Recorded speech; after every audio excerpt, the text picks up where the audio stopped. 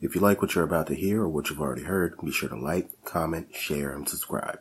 You can find this episode along with others on iTunes, SoundCloud, Mixcloud, and Google Play. Be sure to follow me on Twitter at OffTheClockPod, at OFFTHA ClockPod, or you can search Triple D, that's triple_D.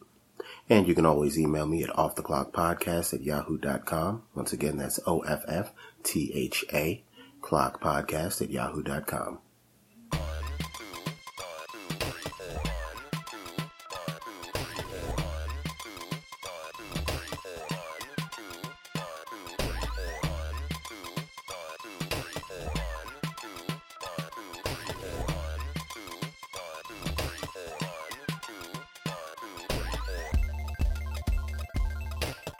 What's up, guys? It's your boy Triple D, and I'm back with a new little show segment called My Late Ass Reviews.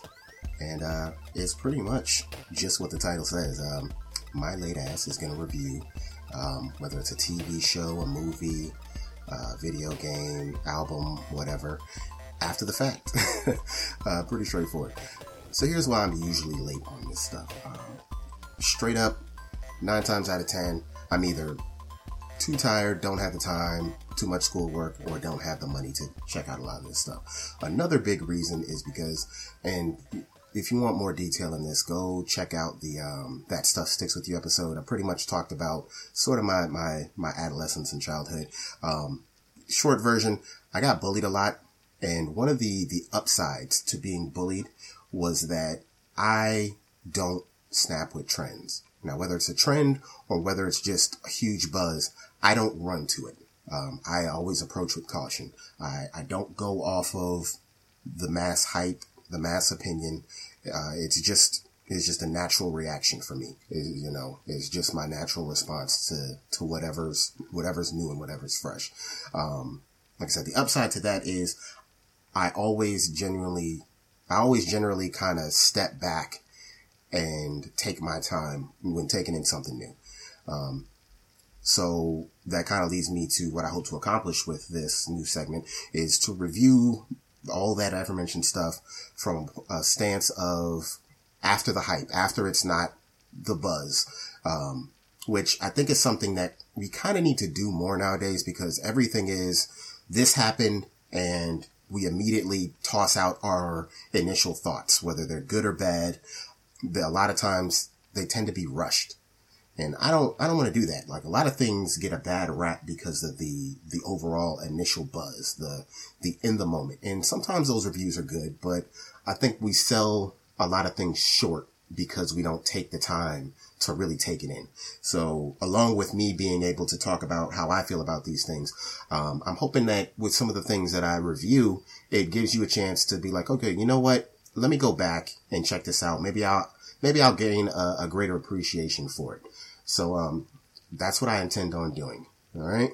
So with that being said, let's jump right into this first episode. And my late ass is going to review Get Out. Whew, man.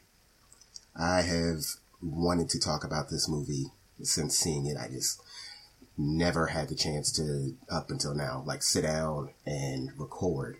Like I said, this is my late ass review, and my late ass did not see the movie until about 3 or close to 4 weeks after the premiere. I saw it with a friend of mine, and I don't know if I should name drop, but good friend of mine. We decided to see it so that we could check out other podcast reviews, and also because we really wanted to see it. But the fact that we hadn't made time to go see it, and there were all these podcast reviews on the movie that we couldn't listen to, just made us want to see it even more and made it a lot more urgent. Get Out, the film directorial debut, I believe, of Jordan Peele. We don't really need to go too far into all the specifics. You should know by now who's all involved with this movie. Luckily, emphasis on luck. Social media didn't spoil this one for me. Thank goodness, because a lot of people were talking about how great the movie was, but I didn't run into any issues with spoilers, which is just great because it almost never happens nowadays. I think the only thing that would be kind of considered a spoil was maybe how people were really praising Rob excuse me, not Rob, was how people were really praising Rod, and I was a good friend. Now, obviously, I had not seen the movie. I had no idea what he does, but I knew going into it, it's like, okay, this dude plays a really key role in the movie, which, I would have picked up on my own. But, like I said, I had no idea just how big of a role he played in the movie. Now, I also have to address that before we saw the movie, the Samuel L. Jackson comments were made about how he felt about, Daniel Kaluuya. I pray I pronounced that correctly. Daniel Kaluuya being, another British actor, playing this role, and how he felt that, there are plenty of American actors and blah, blah, blah. You know about it by now. And to a point, I understood where he was coming from, sort of. Granted, I don't feel like it should be that deep. Like a black actor is a black actor, and if you're talented, then that should speak for itself. He wouldn't have been chosen for the role if he wasn't talented. My biggest thought on the comments was that Samuel L. Jackson made it. He's obviously talking about British actors in American roles, period. And the fact that he singled out who he singled out only showed me that he's been thinking this and he's been feeling this way for a while, because Daniel Kaluuya is not the first British black actor to do amazing work in an American role, which makes me think that if you thought this about him, I know you thought this about Idris Elba. There's no way possible that you didn't. So I feel like as highly as I respect Samuel Jackson, I feel like you've been feeling this way for a while.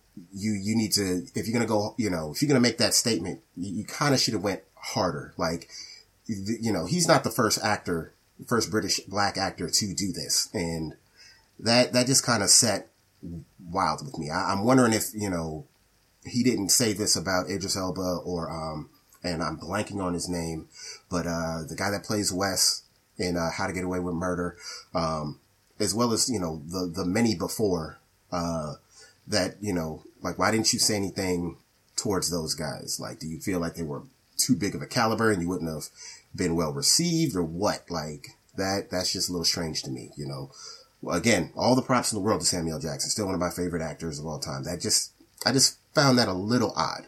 But anyway, getting into the movie, my initial impression, let me start off by saying, when it comes to like thrillers and horror movies, even though this was more of a thriller than a straight up horror movie.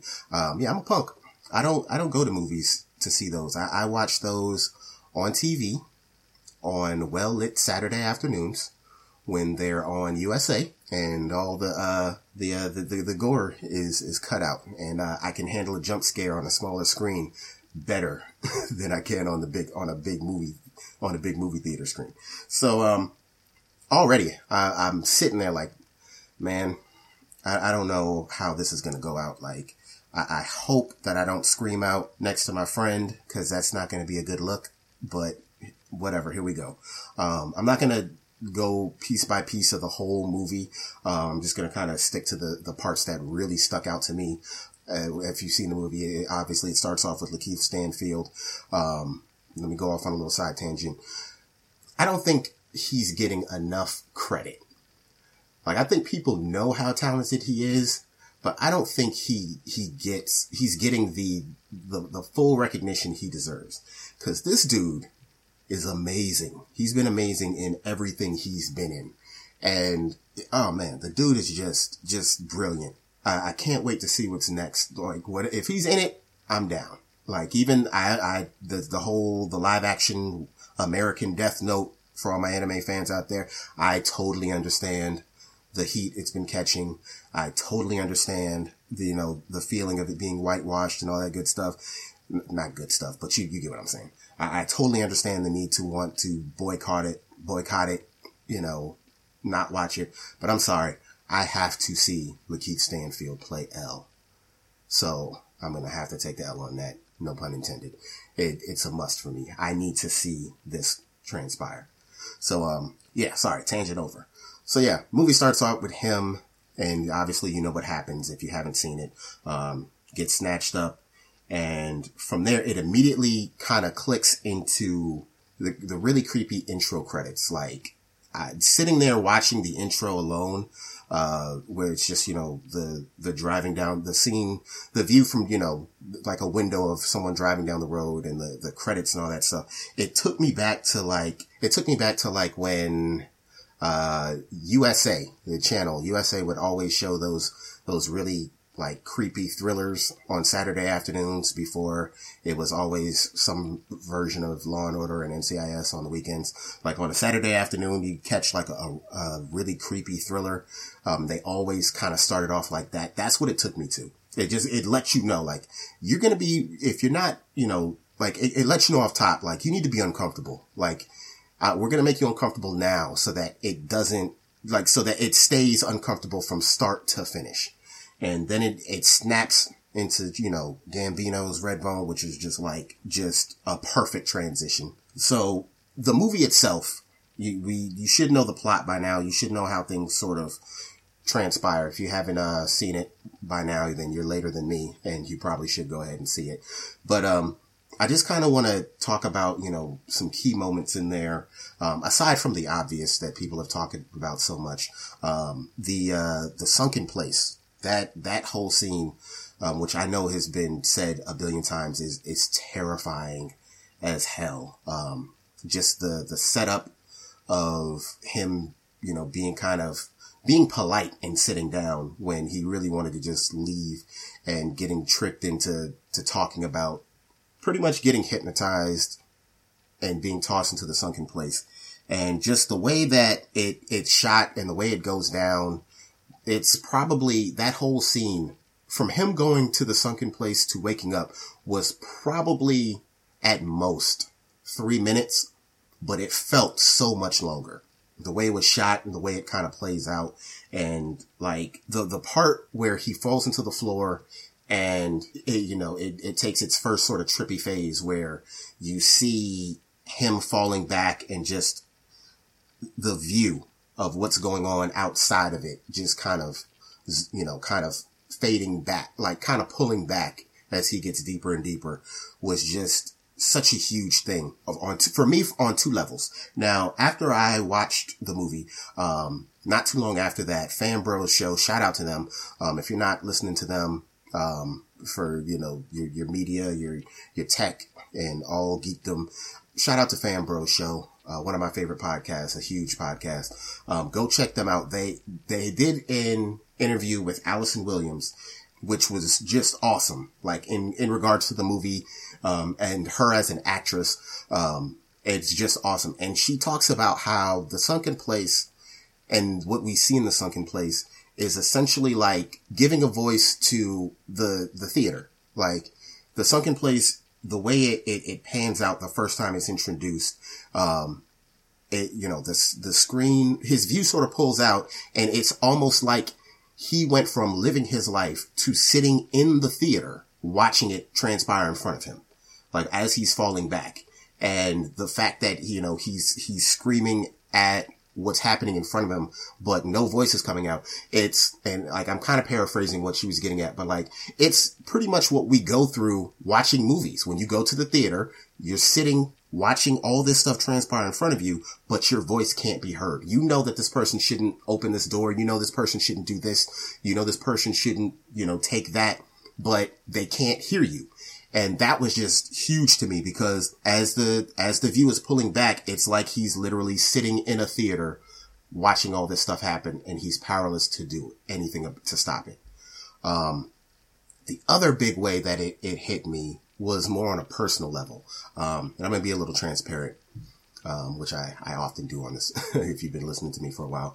So I used to have, when I was growing up, probably sometime around between middle school and maybe like my junior year of high school, I would have this reoccurring dream every now and then where I would come downstairs, which already was weird enough because, well, actually I definitely had it when I was younger than that. Probably like, who knows, 4th or 5th grade to my junior year. I distinctly remember this happening when we lived in California too. I would have this dream where I would come downstairs, and that right there was like the indicator that I was in a dream, because the two houses we lived in during the period of these dreams coming up, we lived in a 1-story house. So I'd come downstairs and my parents would be doing whatever and something would be wrong. Like for whatever reason, something was up with their faces. Like they were gray and there were these weird they were almost like zombies, but they were acting normal. And every time I would notice it, I would open my mouth to speak or say something and no sound would come out. And once I realized that no sound was coming out, like I couldn't hear myself trying to project sound, like it would freak me out. Like, and I would try harder and harder, and to the point where I felt, when I would wake up, I felt like I had been screaming my lungs out, trying to get a sound. So when he falls into the sunken place and you see him screaming, but no sound is coming out, I was already terrified the minute he hit that floor. And, the minute he's hypnotized and like he can't move, but once he hits that floor and no sound comes out, I immediately went right back to that place of how I felt during those dreams and became even more anxious and afraid, because it resonated with me personally. Like I never figured out what those dreams meant. I hope I wasn't put into the sunken place when I was a kid, because that would suck. But it made it that much more terrifying that I had experienced this, at least in a dream. Like I knew exactly what that felt like. It was just, it made my blood boil, and not in an anxious, in an anxious way. Not in I'm angry, but like I was petrified in my seat. My friend, if you're listening to this, you probably had no idea, but yeah, I might have been playing tough, but yeah, I was scared to death when that happened. When that went down, I was frightened, but I didn't expect you to do anything because you were frightened too. I don't know. I wasn't going to say anything. So, like I said, if you get a chance, go listen to that Fran Bros episode with Allison Williams, because it's just it's an amazing insight onto the process that went into making that movie. Just from her view as playing that particular role, which was just, kudos to her for playing that role and, being able to go to the places that she had to go to, even though like it drove her crazy to have to, play some of these parts, but she pulled it off. It was amazing. And yeah, I now understand the meme. We all need a friend like Rob. If you're not a friend like Rob, I hope you aspire to care about someone enough that you could at least attempt to be a friend like Rob. But just all the layers. There's so many layers in that movie. It's brilliant from top to bottom. Like there's I can't think of any moment in the movie where it's just like, okay, this doesn't even make sense for the purpose of telling a story. Like everything in there is on point. From the way things are paced to his natural reaction in response to Georgina, and, his name, the character's name is escaping me, but, him just kind of like, hey, he felt comfortable seeing other black people. And, I hope that gave a little bit of insight to those of you who are predominantly white and work and teach in predominantly white environments, who only interact with, black people in single numbers. Like when they see other black people, don't take that personally. I mean, you can take it personally if you want, but whatever. Like you feel comfortable. You know what I mean? Working at a predominantly white, clinic that I work at now, it's interesting. Like just yesterday, at the time of me recording this, there's a patient that comes in, and the first time I met him, he was actually on his way out one particular day. It was his first visit, and he was on his way out, but he saw that I worked there.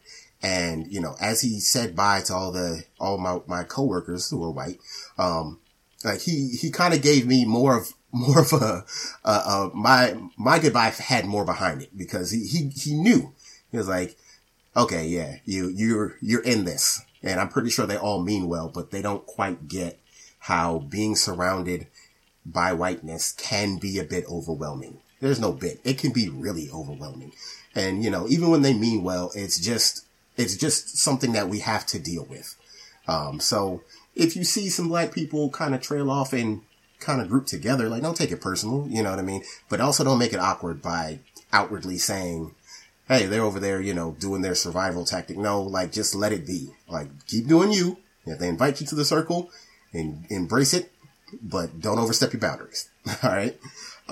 Without going into like a whole, you know, play by play of the entire movie, like another big thing that stuck out to me was how a lot of people, their initial reaction to the blind photographer sort of kind of downplaying the fact that, you know, for me, what he wanted endgame wise, he's like, he didn't think it was about race. He didn't want him to think, you know, this isn't about race for me. And even in his initial meeting of Chris, like, he was just like, you know, these people kind of, you know, they're kind of, you know, they're strange, but I'm not like them. I know about you. I know about your photography. Like, you have an amazing eye, like that, like you have an amazing view, the way you capture images. And later on, when he's sort of explaining to him what's going on, and he's going through the spiel about how, when he answers the question of why black people, pretty much in short, he pretty much just lays it out. It's just like, you guys, they want to be you because you're the coolest. You're clearly genetically gifted. You're the center of what's hip and what's trendy and what makes it big. And then he kind of goes into the whole, like, I don't, like, for him, this is me speaking as him, he kind of speaks into this whole thing of like, well, you know, I understand that you're upset, but for me, this isn't about race. I just want your eyes. I want to be able to capture things the way you capture. And initially it plays out as, well, he's blind. And I got this impression from a lot of other people's reviews where it's just like, they kind of believed him, where it's just like, well, you know, he's obviously blind, so he wants those eyes. It's not about race for him.